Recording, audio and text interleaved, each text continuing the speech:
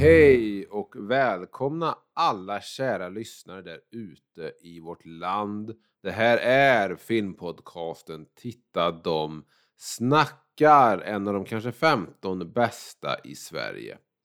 Jag heter Emil och med mig har jag som oftast Erik Nyström. Hej Emil, trevligt att vara tillbaka igen här. Är det? Ja, men det är det. Jag ser alltid fram emot att få spela in ett avsnitt. Det känns aldrig som ett jobb. Det känns aldrig tungt. Gäller det strikt Titta de snackar eller även din dagliga podd som heter Vacancy? Det gäller ju bara Titta de snackar. Mm. Ja, men jag hör det på när jag lyssnar på Vacancy att de här har tröttnat. Ja, det här är bara ett jobb. Det här är bara, de gör bara det här för Patreon-pengarna. Ja, men de är fina å andra sidan.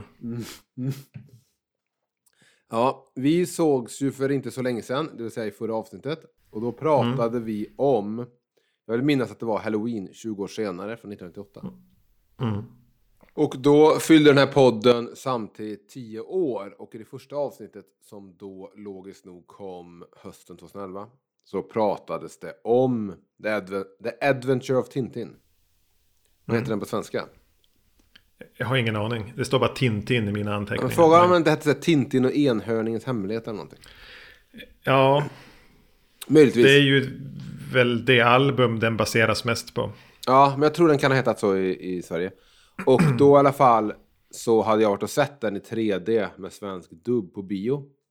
Och det pratades om den då i premiäravsnittet av den här podden. Men så nu 10 år senare så är det kul att kanske göra en temp på den här filmen. Det var ingen temp på den i det avsnittet. Nej, då fanns inte begreppet temp. Eller det upplägget. Nej, det kom senare. The early years. Och det visade sig att du då är ett stort Tintin-fan. Är jag det?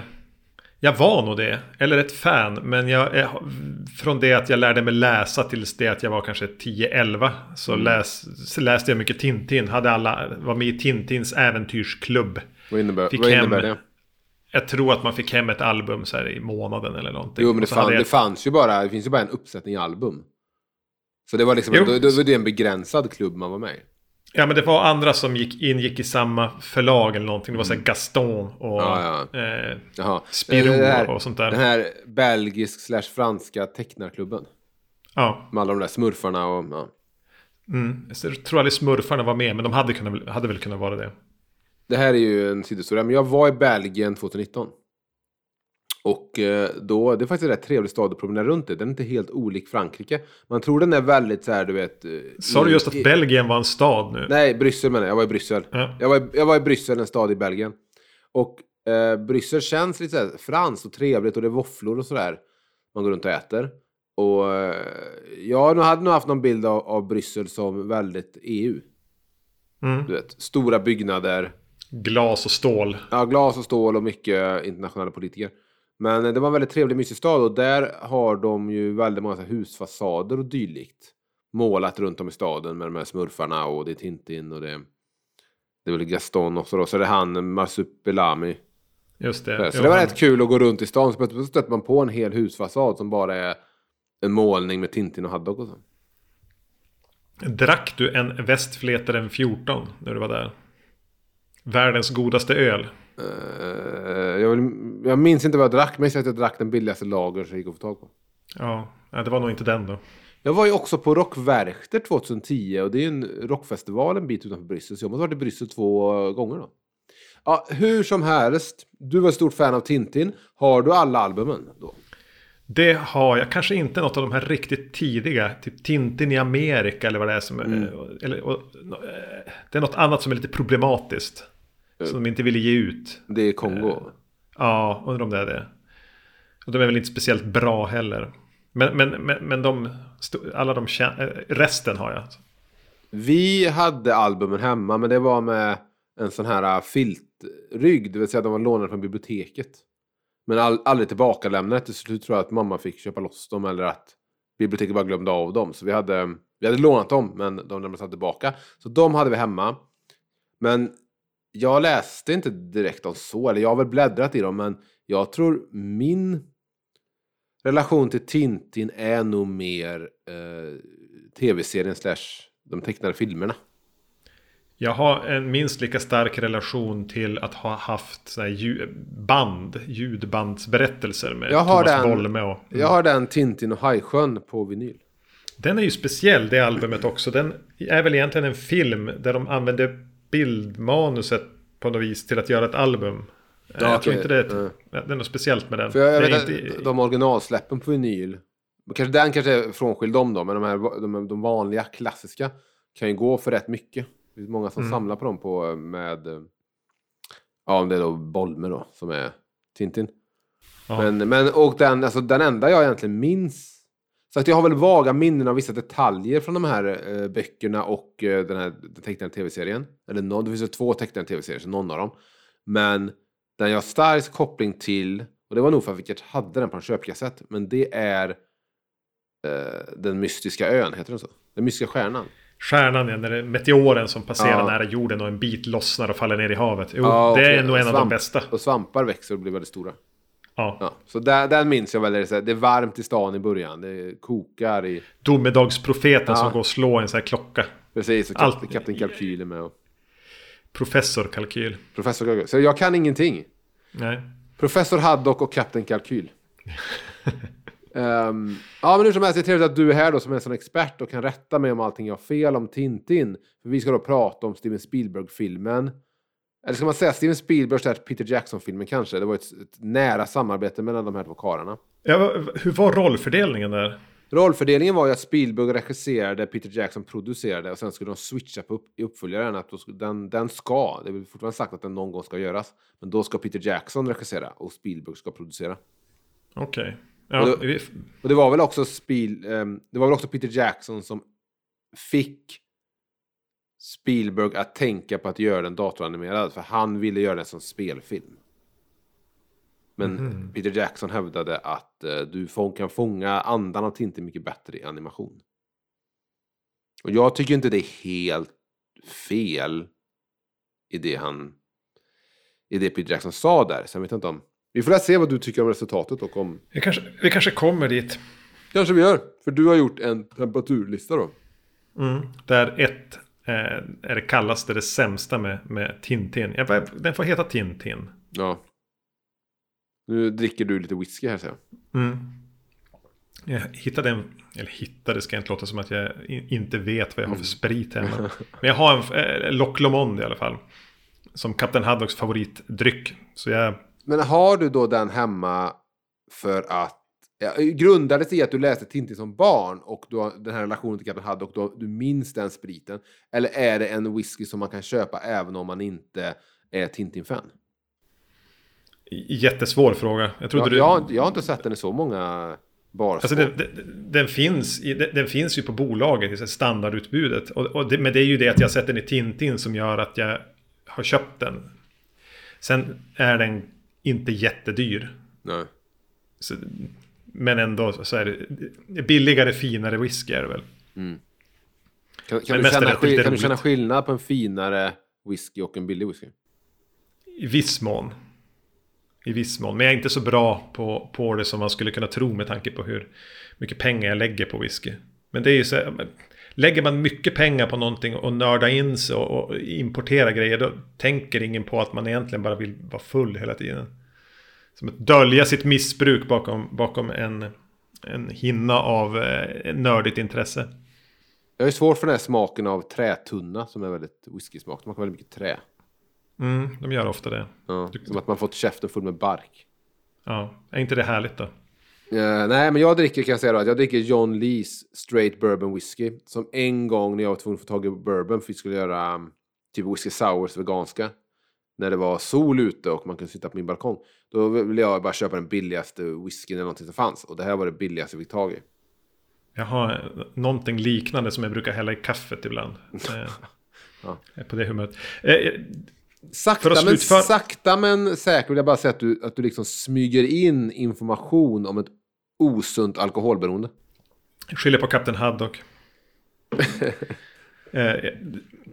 Men för att slutföra mitt resonemang om vad en temperaturlista är, så är då alltså även 10 är det hetaste, det bästa med filmen. Och jag har försökt bryta ner Tintin i de här 10 punkterna. Så jag börjar med det. Så vi går igång helt enkelt då. Då skiter vi i kontext i filmen. Vi har redan gett någon sorts kontext. Steven Spielberg och Peter Jackson samarbetade med en datoranimerad film 2011 som heter The Adventures of Tintin. Eller möjligtvis Tintin och Enhörningens hemlighet. Det har varit snack sedan dess om en uppföljare som inte har kommit. Det jag kan säga från mina minnen av albumen är att de har plockat in delar från Faraos cigarrer. Ja. Enhörningens hemlighet och Rackham den röde skatt. De två sistnämnda där var ju 2 album som hängde ihop. Det enda från Faraos cigarrer är ju att det är där han träffar Kapten Haddock för första gången. På en båt där han är nersupen av sin besättning. Precis, men är det Faraos cigarrer som handlar om konservburkar med krabbor? Krabban med guldklon är det, men de tror jag hänger ihop på något vis. Det handlar om så här, opiumsmuggling i Kina typ. Och de är även i Egypten och har det. Om du någonsin besöker Bryssels flygplats, Bryssel är en stad i Belgien, så har de den rymdraketen från Tintin besöker Mars, eller Tintin besöker månen, vad det heter. De har den, också 2 album som hör ihop, va? Ja, det är nog dubbla album där, ja. Exakt. Månen tur och retur, del 1 och 2. Ja, precis. Och de har den raketen på flygplatsen. Jag får åka till Bryssel då, för att dricka Westfleteren 14. Jag går in på det sämsta med filmen. Och roterade runt de här 3 sämsta punkterna lite hit och lite dit. Men jag tänker att vi börjar att prata om det här som ändå är looken på karaktärerna. Och framförallt storleken på näsorna. Någonstans har ju Spielberg och eller Jackson gjort valet att de ska inte se ut, alltså Tintin ska inte ha den här lilla knappnäsan och ägghuvudet och de små svarta ögonen. Ja, utan de små prickarna. Det ska vara mer fotorealistisk, kunna se ut som en riktig person, vilket han väl i viss mån gör. Svagt stiliserad, men Tintin är ju en av den som av många ser mest ut som en vanlig person. Ja, men han har fortfarande kvar sitt runda huvud. Ett ganska runt huvud, men inte orealistiskt runt huvud. Ja, eventuellt. Jag tycker mycket gränsar där på de 2 sakerna slåss med varandra lite i filmen. Det är superrealistiska och att det ändå inte är helt realistiskt. Huvudet är inte helt runt, men det är inte heller mänskligt orunt. Nej, och alla karaktärer förutom Tintin som har en ganska söt pojknäsa, så har alla andra karaktärer i princip jättenäsor. Alltså pelikansnokar. Som bara ska vara så mycket brosk i de där människorna. Och den mischmaschen, den looken, det limmar inte för mig. Och jag vet inte, jag köper väl att de har valt att gå ifrån hur han såg ut i albumen och i den andra serien. Och jag kan väl acceptera looken på själva Tintin, men det landar inte hos mig blandningen mellan att de är fotorealistiska och att de är seriefigurer. Det gör det lite obehagligt snarare. Och att jag kan inte riktigt se in i ögonen och connecta med dem då. Nej, alltså jag har svårt att bestämma mig idag. Jag vet inte vad jag sa 2011 då, i första avsnittet av den här podden. Men jag har väldigt svårt att bestämma mig vad jag tycker om det. För jag är väldigt imponerad av det visuella paketet. På något tekniskt sätt. Men jag tycker också det finns en skön look i de här fotorealistiska miljöerna. Det finns någon känsla av att man promenerar runt i de där miljöerna. Och sådär. Och till viss del kan jag tycka att karaktärerna är imponerande också. Och jag tycker de håller väldigt bra för att vara 10 år gamla. På ett sätt som jag inte vet att jag skulle trott då. Men det är lite där, när det blir så fotorealistiskt så blir det också lite själlöst. Och när det inte finns, när man inte kan se en karaktärs själ i ögonen, så blir det lite som att titta på någonting lite obehagligt. Det är den Uncanny Valley-grejen, och de har verkligen försökt slippa den effekten av att de ändå har stora näsor, de har liksom, det är komiska proportioner, alla har väldigt stora huvuden. Vilket också är lite småläskigt ibland när det går runt med karaktärerna med gigantiska ballonghuvuden. Så jag kan inte bestämma vad jag tycker. Jag kan inte hata vad Spielberg gjorde här, för det håller en sån kvalitet, den här filmen, lookmässigt. Men jag hade såklart föredragit att han hade sagt 2011 att jag och Peter Jackson kommer ta tag i Disneys gamla animatörer, de som tecknade typ Sköten odjuret, och vi ska göra en tecknad version av Tintin som ser exakt ut som serien. Alternativt att de hade gjort det till spelfilm kanske då. Och alltså har fått den här lite Indiana Jones-känslan i det. Att det ändå är ett matinéäventyr, men... Ja, det är någonting med... Det blir tvetydigt och det skaver genom hela filmen. Jag sitter också där liksom och försöker bestämma mig om jag kan inte säga att jag satt det som det sämsta, men jag kan inte säga att jag hatar det. För ibland är det ju, precis som du säger, ganska snyggt. Men sen är det så svårt, för när man tänker på Tintin då, med den lilla nosen och de prickarna till ögon, så vet jag inte hur han med den här stilen skulle sett ut riktigt om inte så här. För Captain Haddock i den här filmen känner jag inte är som jag ser framför mig att Captain Haddock ser ut. Nej, jag håller med. Han är lite för mjuk och snäll och gullig här på något sätt. Captain Haddocks mun ska ju bara vara vit hela tiden nästan också. Och arg. Ja, det är svårt att fånga här då, när man måste se ett innandöme i käften. Men... Så jag har svårt att säga hur jag själv skulle gjort med den här stilen. Men Captain Haddock har svårt att känna. Det är inte Captain Haddock. Tintin är ju så otroligt menlös som karaktär till att börja med. Säger jag som inte är supernörd av Tintin och serierna. Så där är det svårt att göra. Snowy känns väl som Snowy. Milou för fan. Milou heter han. Men jag har äntligen sett filmen med originaltal, så nu råkar jag säga Snowy. För det heter han då på engelska. Vem gjorde rösterna i den svenska dubbningen av den här på bio? Jag såg den också på bio i 3D fast med engelsk. Jag såg nog en pressvisning, så jag kunde inte bestämma vad jag skulle säga. Jag vet faktiskt inte vem som gjorde de svenska rösterna. Det var inte boll med i alla fall. Nej. Jag går upp till punkt nummer 2. Eventuellt lite bättre, men får jag bara säga att det var lågt hängande frukt att attackera looken på filmen. Ja, jag vet. Det var ingen överraskning riktigt. Nej, men då har vi fått den avklarad. Punkt nummer 2. Tonen. Ojämnheten i tonen mellan trams och allvar blir ibland nästan lite osmaklig, om man ska tänka att det är ett snudd på barnvänligt äventyr. Tintin håller på att glida in sakta, en ganska spännande sekvens i rotorn på planet när de har kraschat och han är avsvimmad. Sen fastnar Kapten Haddock i samma rotor, snurrar runt 8 gånger och kastas ner i sanddynerna.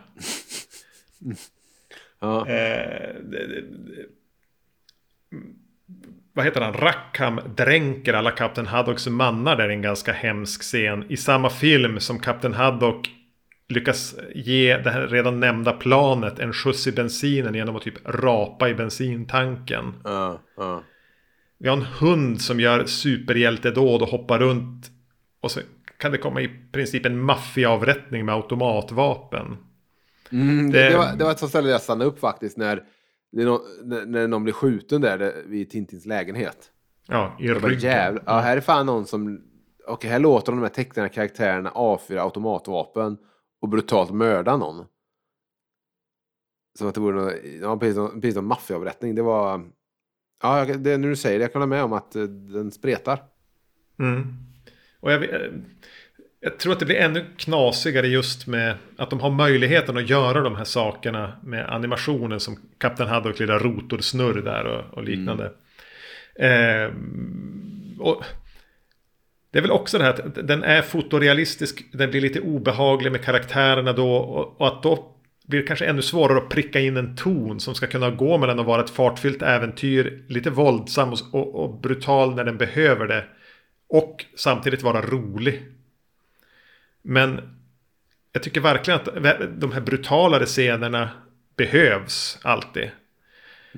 Och inte heller att det är speciellt skoj när Kapten Haddock andas ut spritångor för att kunna ge planet lite mer bensin.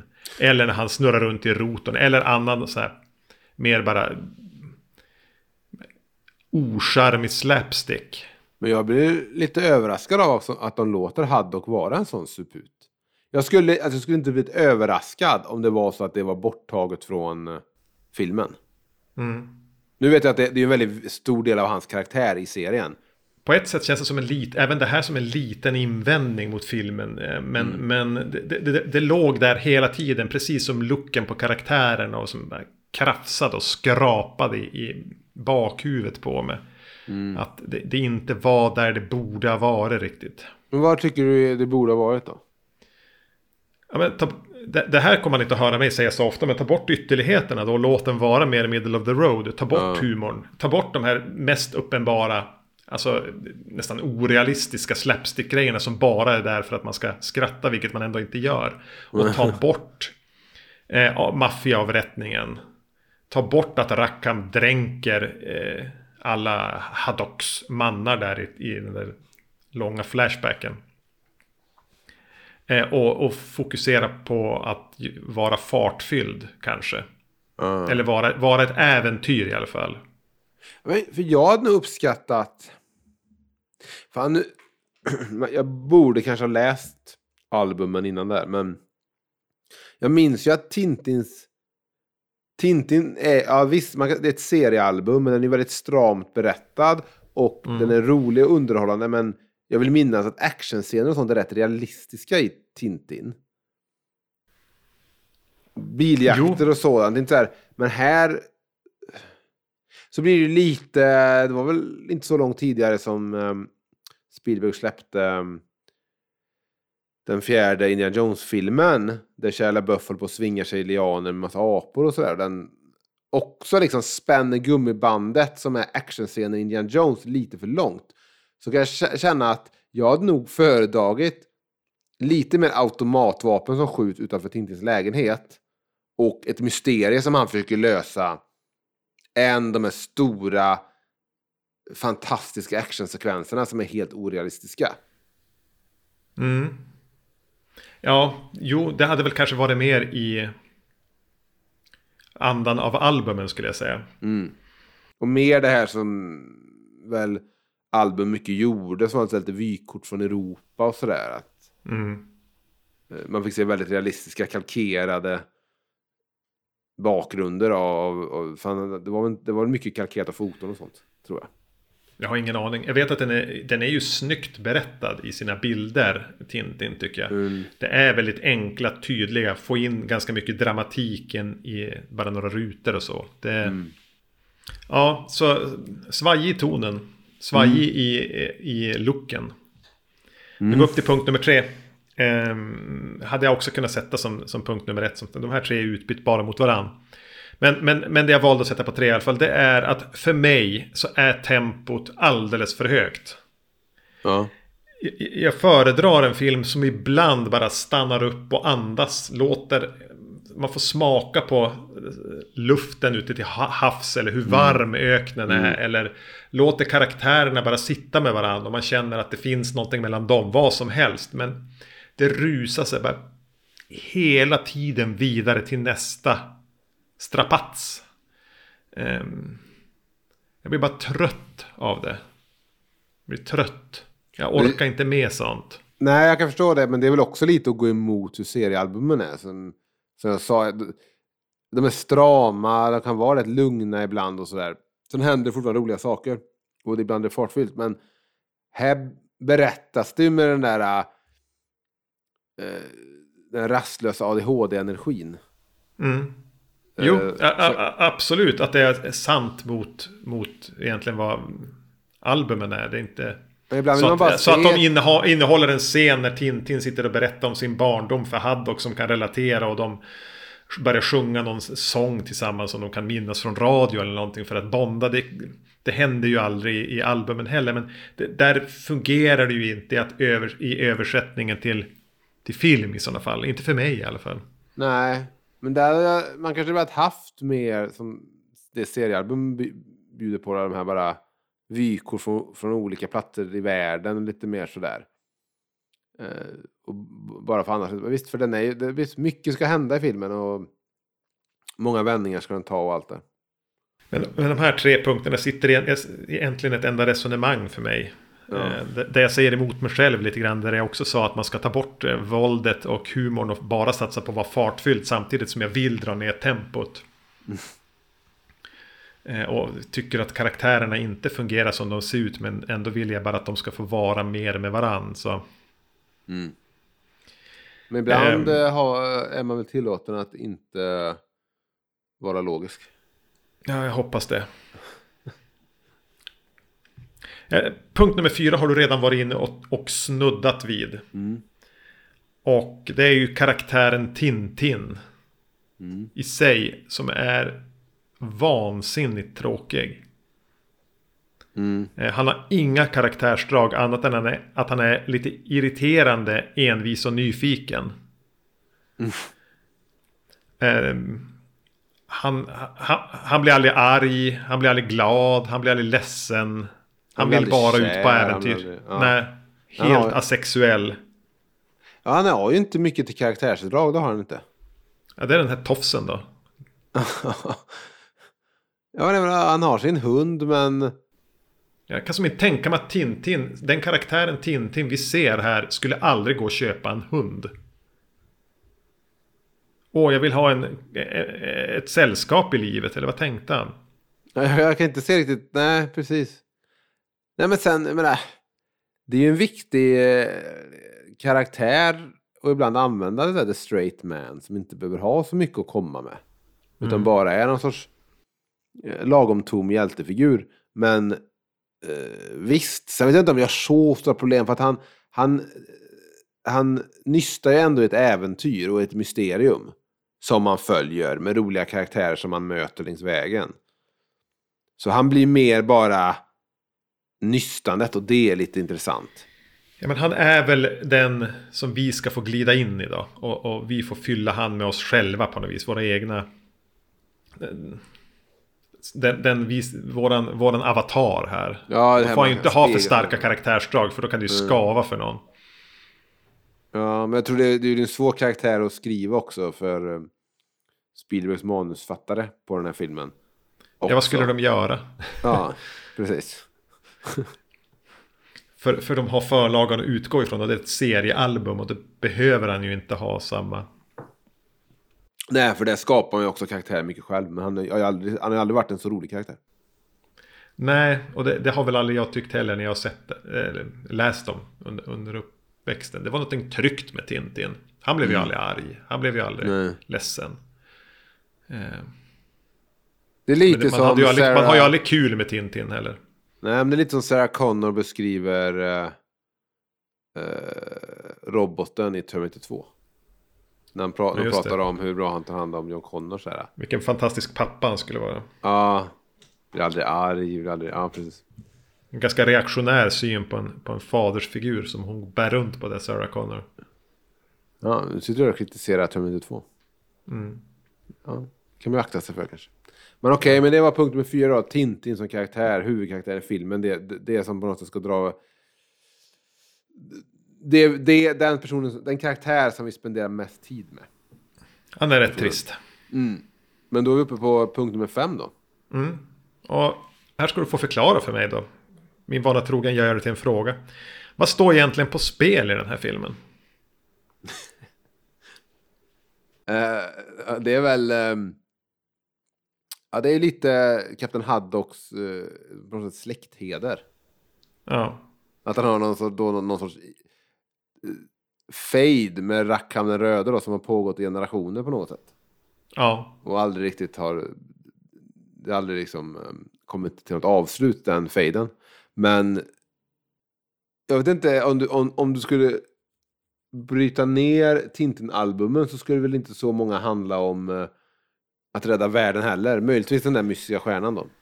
Ja, men vissa handlar ju om alltså, uppenbart kriminella aktörer som är ute efter någon drogsmuggling eller någon räddningsaktion. Är det ju någon då, typ Tintin i Tibet, som är en av mina favoriter. Att rädda en vän i nöd, men undan en säker död. Men här är det ju möjligtvis lite sent i filmen inkastat, står väl Kapten Haddocks liv på spel. En gravt alkoholiserad kapten. Ja, så på spel. Alltså det är inte så att han Sakarin vill inte dö. Han är väldigt noga med att Haddock inte ska dödas. Ja, men han vill väl liksom slutföra den här fejden mot slutet av filmen. Ja, mot slutet blir han lite aggressiv, det blir han. Ja. Men det känns också lite krystat och nödgat. Nej, men du har väl rätt i det du säger, men samtidigt så tänker inte jag, när jag sätter på den här filmen, tänker inte jag på att oj, vänta nu, här finns inga stakes. Nej, men det är ju för den har så jävla högt tempo. När ska du hinna tänka efter på det? Nej, det händer bara saker. Scen efter scen bara slungas på en. Men det finns väl, jag menar, vad Indiana Jones är väl lite samma sak. Vad spelar det för roll? I och för sig, där har ju ändå de här föremålen så här övernaturliga krafter som kan ge, som skulle kunna hjälpa nazister och sånt. Jo, hade de kunnat komma på hur man skulle använda förbundsarken, så tror jag att andra världskriget hade slutat annorlunda. Ja, precis. Okej, lite mer står på spel än i den här filmen. Är det en hatt med juveler och guldmynt.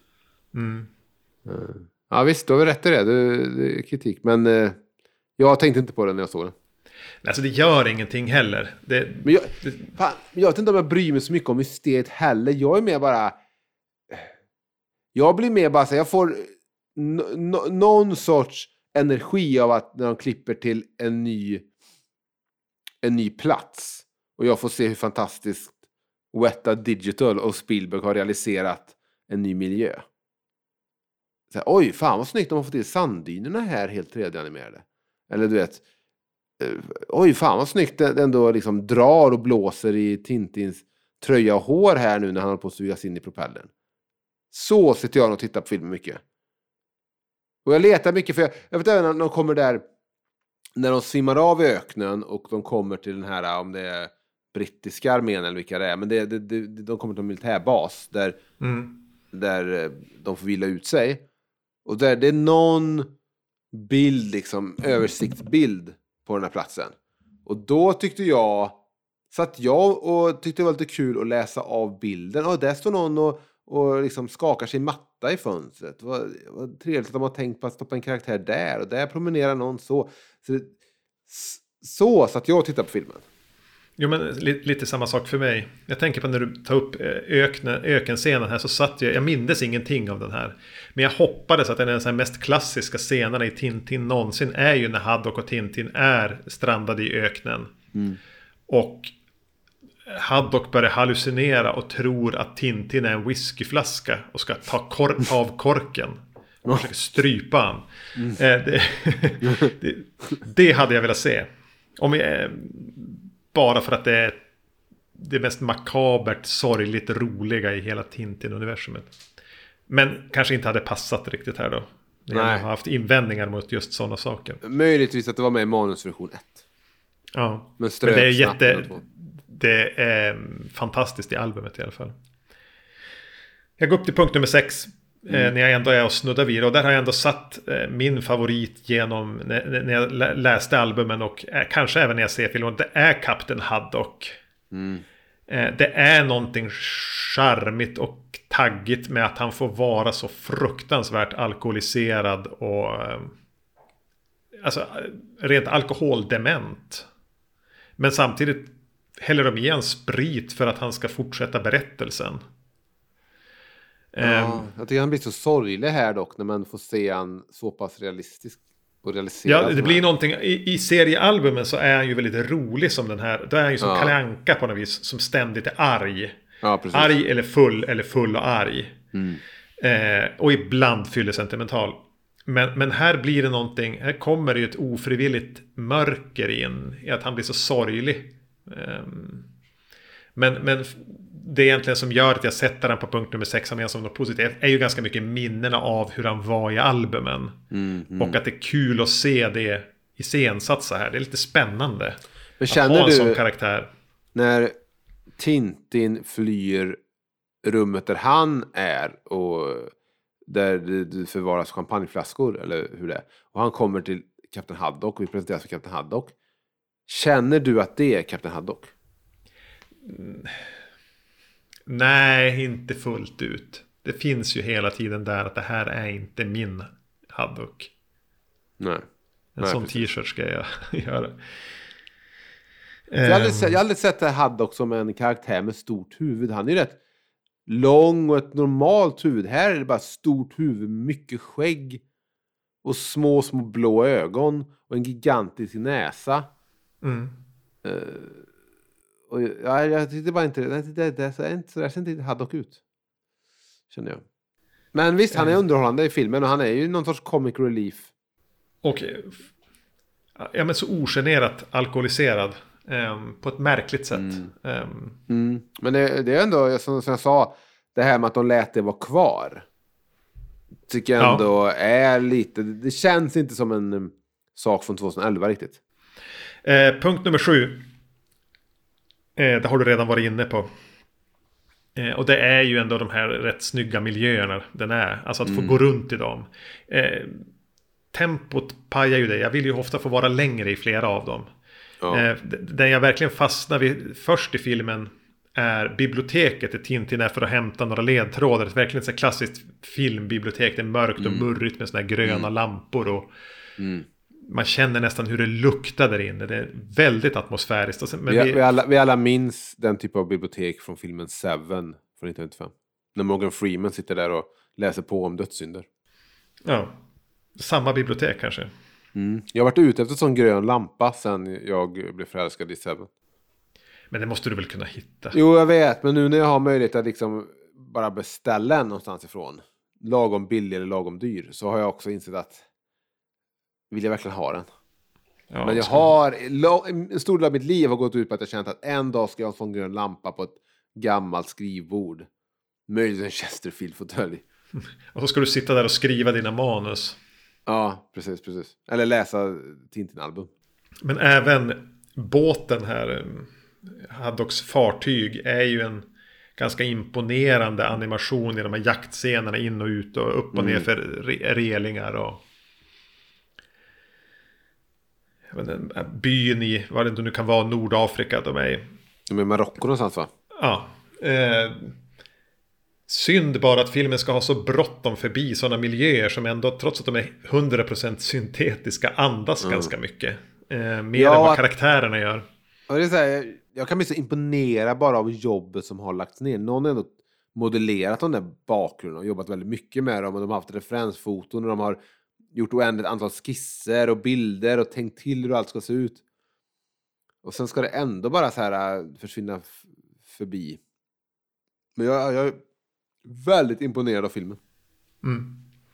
Jo, det ska ju vara kul om de gjorde en uppföljare och se hur mycket har man flyttat fram styrkorna. Hur är tekniken nu? Är det ännu vassare nu? För jag undrar faktiskt vilka album som det är tänkt att... Jag för mig att den skulle utspelas i Europa i alla fall. Att den skulle vara lite film noirig. Har jag plockat upp någonstans ifrån och behållit i mitt minne. Ja. Jag tänkte att ett givet de skulle göra då skulle vara så tur och retur månen-grejen. Okay, eller möjligtvis är Blå Lotus och... Här står det att det här är nog kan möjligtvis innan ens den här första då, Tintin-filmen som vi pratar om släpptes. Men det står här att Peter Jackson inte har bestämt vilka historier han kommer bygga den andra filmen på. Men han sa att det vore fantastiskt att kunna använda Destination Moon och Explorers on the Moon. Vad sa de här? Nej, för en tredje eller fjärde film i serien. Uh-huh. Det står ju på engelska här då, men Hans favorit Tintin-böcker är The Seven Crystal Balls. Vilken kan det vara på svenska?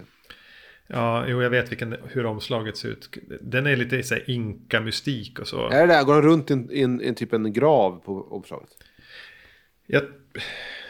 Ja, men är det inte den som för omslaget så sitter typ någon i en stol som svävar upp och det snurrar någonting runt? Jaha, okej. Men det är en otäck aztek inka-mumie som går runt i den. Jätteläskig.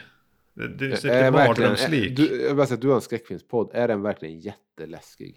Ja, men när jag var 8 och läste den var den fruktansvärt läskig. Som i Faros cigarrer, de här som är inlindade i mumielinder. Var också otäcka. Jag vill säga, han gillar även Prisoners of the Sun.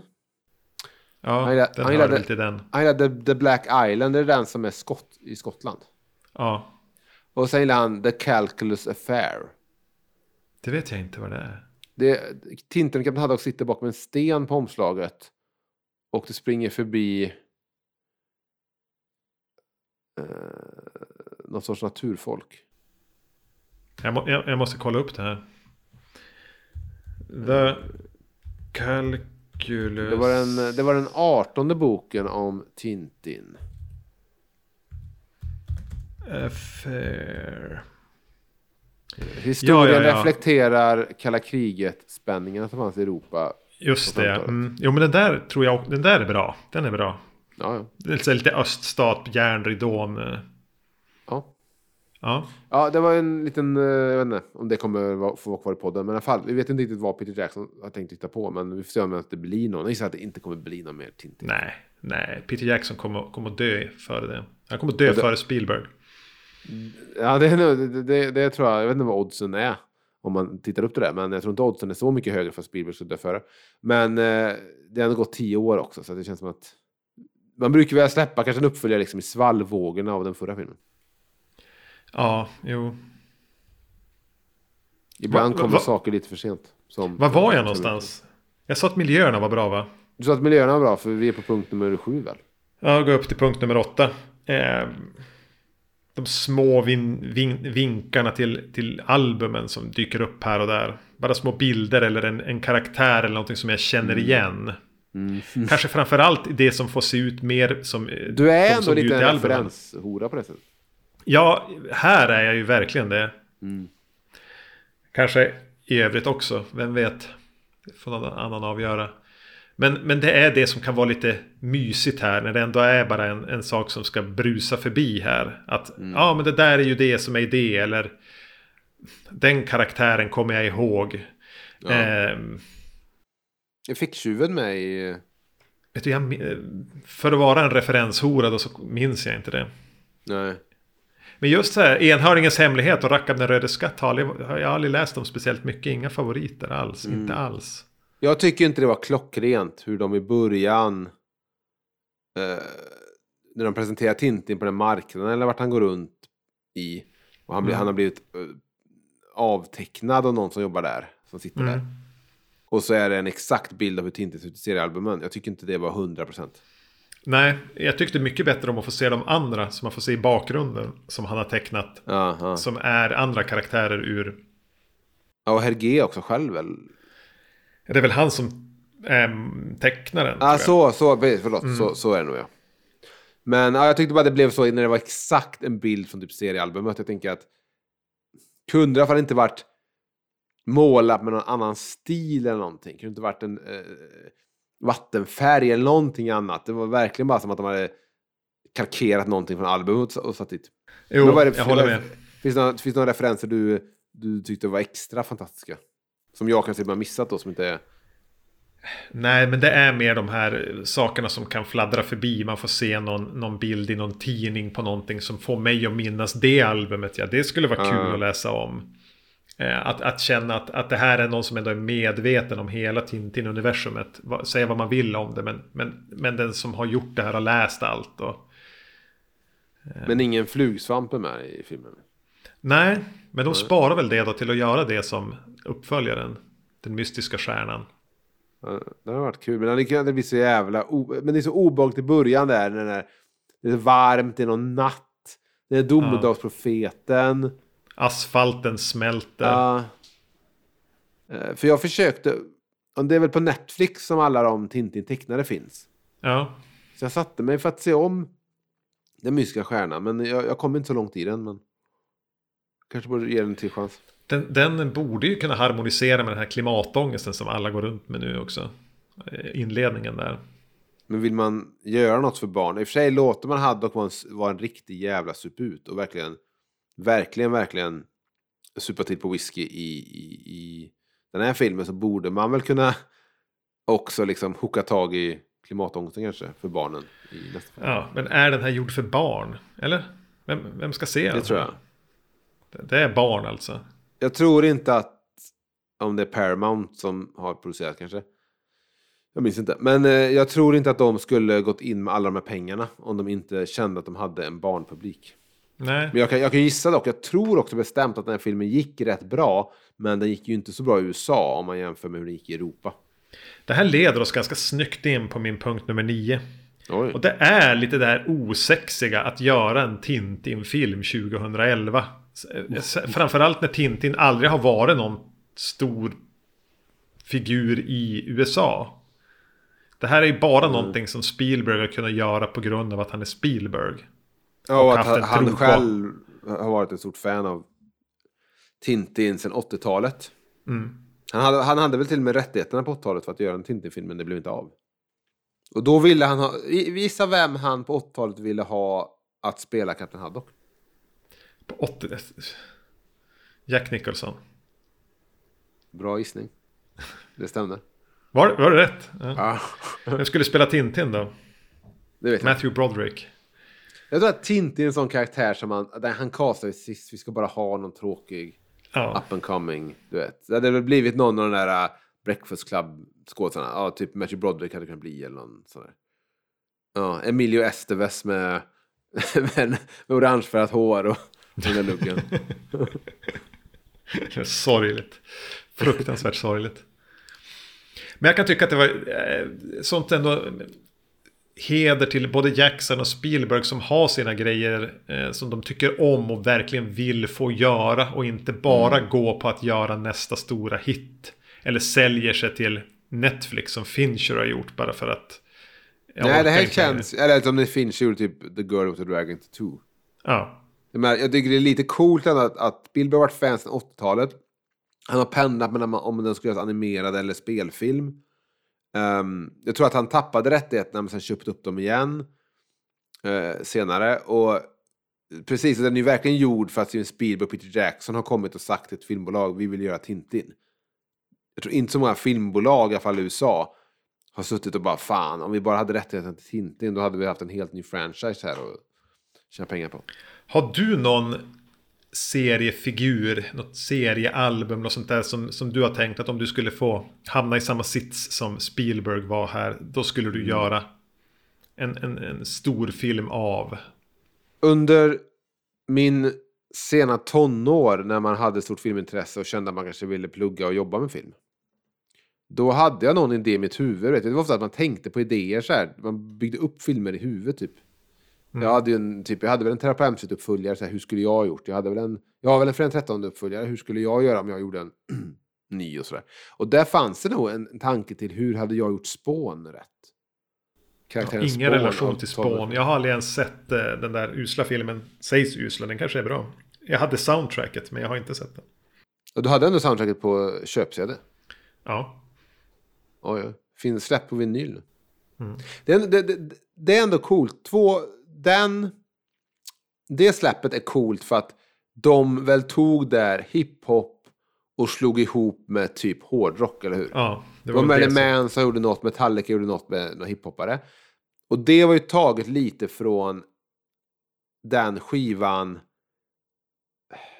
Vad heter den filmen? Tidigt 90-tal kom det en film där de gjorde samma sak i alla fall. Då de slog ihop typ lite hiphop och typ alternativ rock. För då gjorde Pearl Jam och Cypress Hill en låt ihop. Du borde veta vad det här är för film. Jo, men jag vet det egentligen. Jag ska kolla det med en gång. Det här får inte våra lyssnare missa att ta koll på. Jag har soundtracket på CD. Jag har inte sett filmen, men den heter Judgment Night. Jag har aldrig hört talas om det här. Har du sett filmen Judgment Night? Nej, första gången jag hör. Vem är med? Matthew Broderick. Nej, men det är någon mer sån här, du vet... Alltså släkerfilm. Judgment Night är en film regisserad av Stephen Hopkins har regisserat den. Så där. Han är ju känd från Terror på Elm Street del 5, Drömbarnet. Och även såklart från Rovdjuret 2. Skådisar, Emilio Estevez, när man pratar om trollen.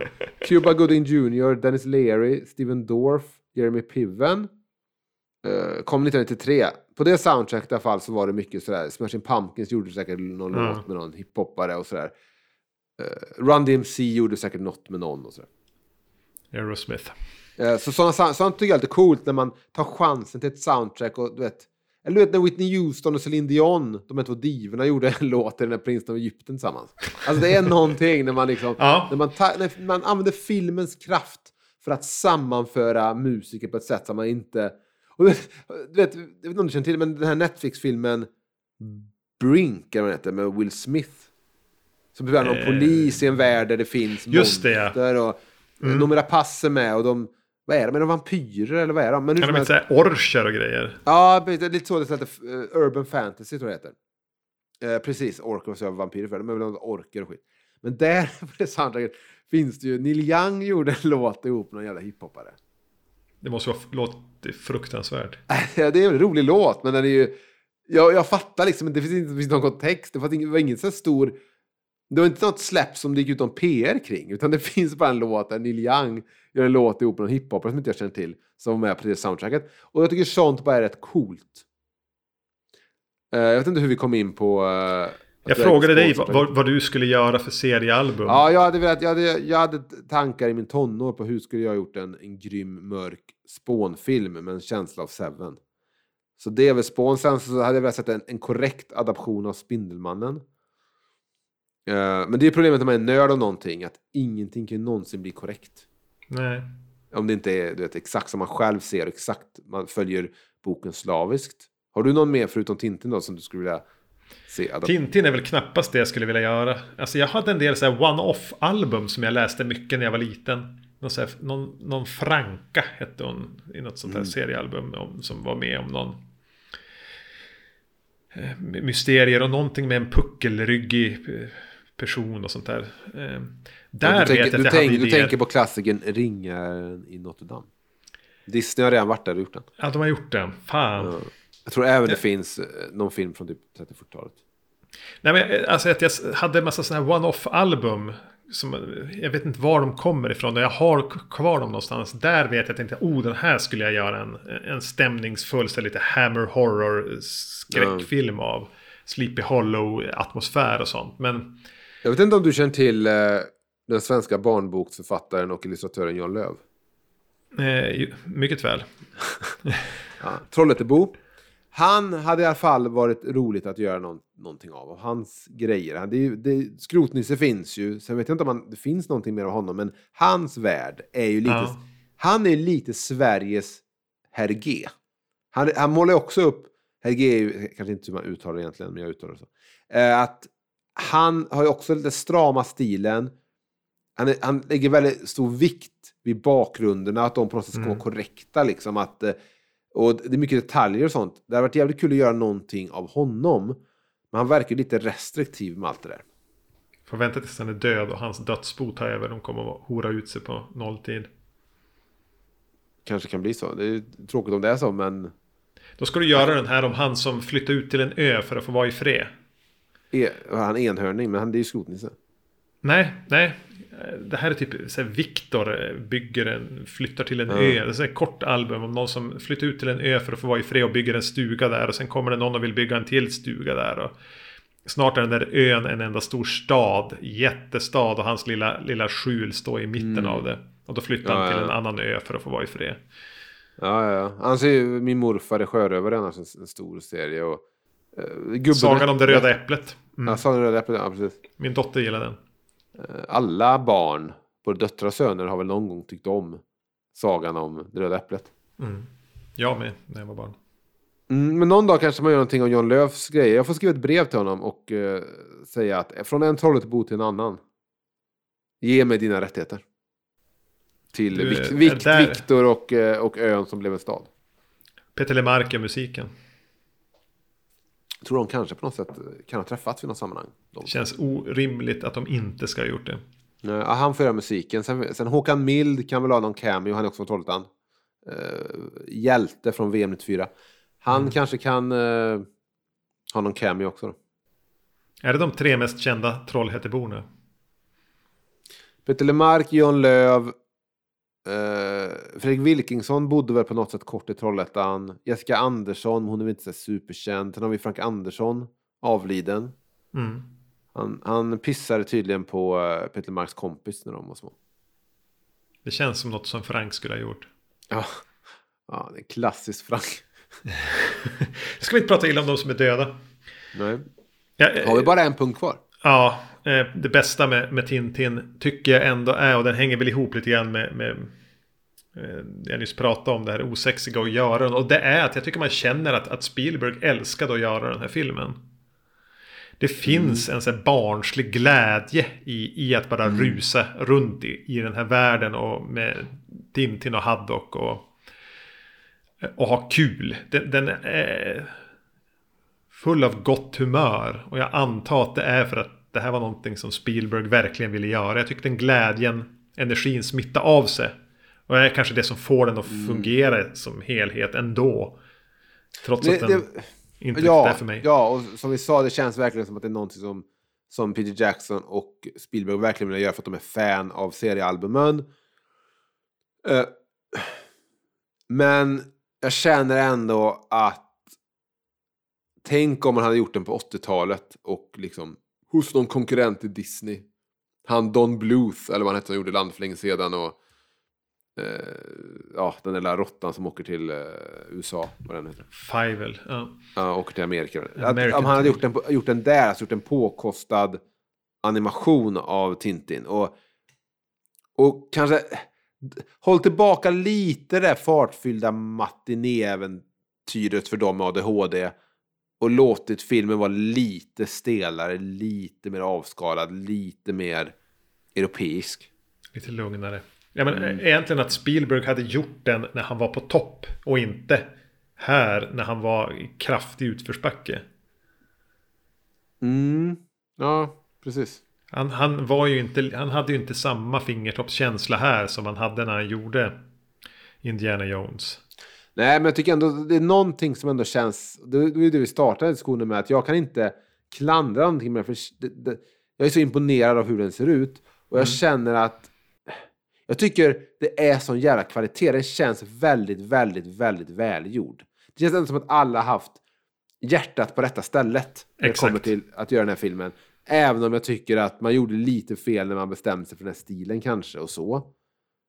Men det känns ändå som att alla gjorde ändå sitt bästa.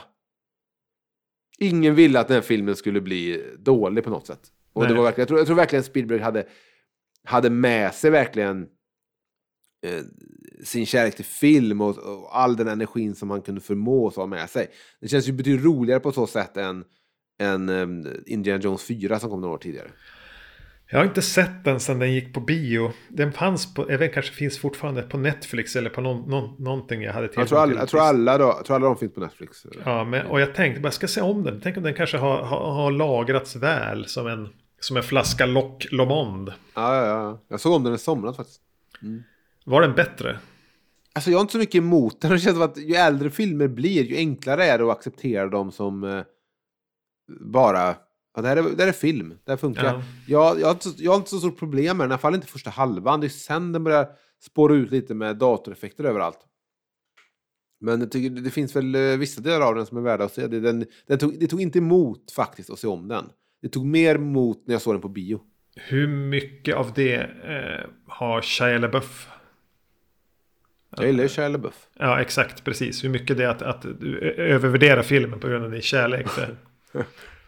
Jag tycker han var inte på något sätt felkastad. Jag tycker att han har en karaktär som funkar. Jag gillar att han satt den på 50-talet. Och jag tycker att gör man en film satt på 50-talet så är det inte så fel att använda aliens heller. Men Skulle de ha tonat ner det lite grann kanske? Varit mer stram som ett Tintin-album? Ja, men det enda problemet jag har är att det är så enkelt att den känns otroligt glättig om man jämför med de 3 första som är så här. Man kan känna svetten och liksom de uppslitna knogarna hos stuntmännen och att det verkligen är så här, fan de har verkligen filmat det på plats. Jag kan känna magsjukan hur den bara låg i luften när de filmade liksom i Kairo och sånt där. I Kingdom of the Crystal Skull så är det mycket, mycket mer att jag känner green screen studion. Och det är lite tråkigt att allting är liksom, även när de här templen i slutet så känns det aldrig riktigt som att de verkligen så här har varit och filmat på en riktig plats. Nej. Och det är väl lite tråkigt. Den glider över till Tintin någonstans där. Den här Tintin-filmen. Precis, den är inte så långt ifrån Tintin som man kan tro. Det är lite en proto-Tintin. För jag tänkte på en sak nu. För du låt höra. Jag är klar. Tack så jättemycket för den här tempen av The Adventure of Tintin. The Unicorn's Secret. Då är det ju frågan då vi ska prata om härnäst. Vi har ju Wild Wild West inspelad. Jag har inte klippt den. Nej. Eller har jag klippt den? Jag minns inte om jag klippt den, men den finns. Och det är om jag ska lägga upp det, eller om man... Nu pratade du att du inte hade sett Spawn. Nej, jag blev också lite sugen på det. Night. Har du någon mer film du har tänkt på som du har sugen på att se? Men vi har väl pratat lite grann om den här Palmemordet-filmen. Serien. Just det, ja. Har den släppts nu? Den är släppt nu. Har du sett den? Jag har inte sett den, men de pratar om den på jobbet idag. Ja, men ska vi säga så att vi kör då? Det är HBO, Netflix är det va? Netflix. Okej, vi gör så att vi ser Palme-serien. Är det 2 avsnitt? Är det fler? Det är fler. Det kan vara 5. En lång serie. Ska vi göra ett? Ska vi göra en serie? Och, ska vi göra en podd om hela serien? Ska vi göra en podd om varje avsnitt? Blir det för mycket? Vi ska göra ett avsnitt om hela serien. Okej. Tack för att du är den sunda här och så. Jag kände bara, är det ett sätt att fucka lyssnarna? Det hade det definitivt varit om det du vill. Men jag vet inte riktigt om jag känner att jag orkar lägga ner det engagemanget på det. Jag kan säga så här. Hade tv-serien kommit innan den där katastrofalt tråkiga presskonferensen? Ja. När de utannonserade Stig Engström som möjligtvis kanske mördaren. Vi tror det. Inga bevis. Men, vi kan inte komma runt Skandiamannen Stig Engström. Jag tror jag var formuleringen. Hade den kommit innan dess, när det fortfarande fanns en spänning i luften kring Palme. Ja. Det dog lite med den presskonferensen. Då hade jag sagt så här, vi kör 5 jävla poddavsnitt. Nu kör vi 1 då. Okej, men då startar vi där. Sen kan vi ju tänka lite. Jag är sugen på de här filmerna kan jag säga. När jag ändå bara sitter och köttar. Jag är sugen på Sudden Death med Jean-Claude Van Damme. Ja, det skulle vara kul. Hockey. Ja, jag är lite sugen på att se om Spawn nu. Ja, jag har aldrig sett jag funderar på om man skulle kunna haft en... För sen kommer Spindelmannen på bio. Den vill jag se. Jag har ju lov att gå och se den på bio. Ja, och för din skull. Prata om den. Ja. Det är kul att kanske ha lite någon sorts uppladdning. Någon sorts här kanske superhjälteuppladdning till den. Vi får se. Det är inte så långt kvar. Den går upp i december. Vi kan se. Men vi startar med Stig Engström. Robert Gustafsson i rollen som Stig Engström. Vet du vart för att knyta ihop allting? Vart Robert Gustafsson, vart han hade en av sina första roller. Kanske, jag tror det var hans första roll kanske. Ja, han gjorde väl rösten i någonting med Tintin då? Han gjorde rösten till Skrotnisses, jag vet inte vad det är, brorson eller vad det är, som bor med honom. Ja, just det. Eller om det bara är en anställd. Men hur som helst, han är med i Skrotnisse i en röst. Där ser man. The Unlikely Killer. Den osannolike mördaren heter den i alla fall. Finns den med amerikansk dubb? Det skulle väl vara kul. Inget ont, men har du en Stay Puft-gubbe uppe på din hylla? Jo. Du har den. Du är ändå sånt fan av Ghostbusters. Nej, men den där betydde väldigt mycket för mig när jag var liten. Ja, det är ingen så att du köpte den i nutid. Nej, den där är jättegammal. Och jag var så rädd om den. För jag tyckte den var så fin. Så därför har den fått hänga med. Ja, men men det är ändå en av originalleksakerna eller en specialfigur från min fråga. Nej, den hörde till den svenska som släpptes där Egon hade blont hår och glasögon. Fantastiskt. Men du vill inte prata om Ghostbusters Afterlife då? Den går upp imorgon. Imorgon? Går den upp här? Men Stig Engström då, vad skulle han säga? Vi kan ta båda på något sätt. Jag går gärna och se om den Ghostbusters går jag väl gärna och se. Då har jag någonting att göra på söndag. Går du att se den så lovar jag att vi kan prata om den för jag har sett den. Ja, vi löser det där. Ja. Härnäst så kommer det komma Ghostbusters Afterlife och Stig Engström-serien eller Stig Engström-serien, så säger vi. På något sätt. Det är härnäst. Och sen någon gång kommer Wild Wild West. Någon gång. Stackars avsnitt. Stackars temp. Ja, men du, nu ska jag sätta mig och klippa ett vacancy-avsnitt, tror jag. Det var snyggt att du kom in på det. Du har en podcast som heter Vacancy. Man kan lyssna på din skräckfilmspodd där Erik huserar ihop med Magnus. Och det här är en podcast med Tittarna snackar. Den finns lite överallt att lyssna på. Spotify är trevligt att den finns på nu. Vi återkommer nästa gång och då kommer vi prata om någonting av det vi har sagt att vi ska prata om. Hej då alla lyssnare och hej då Erik. Hej!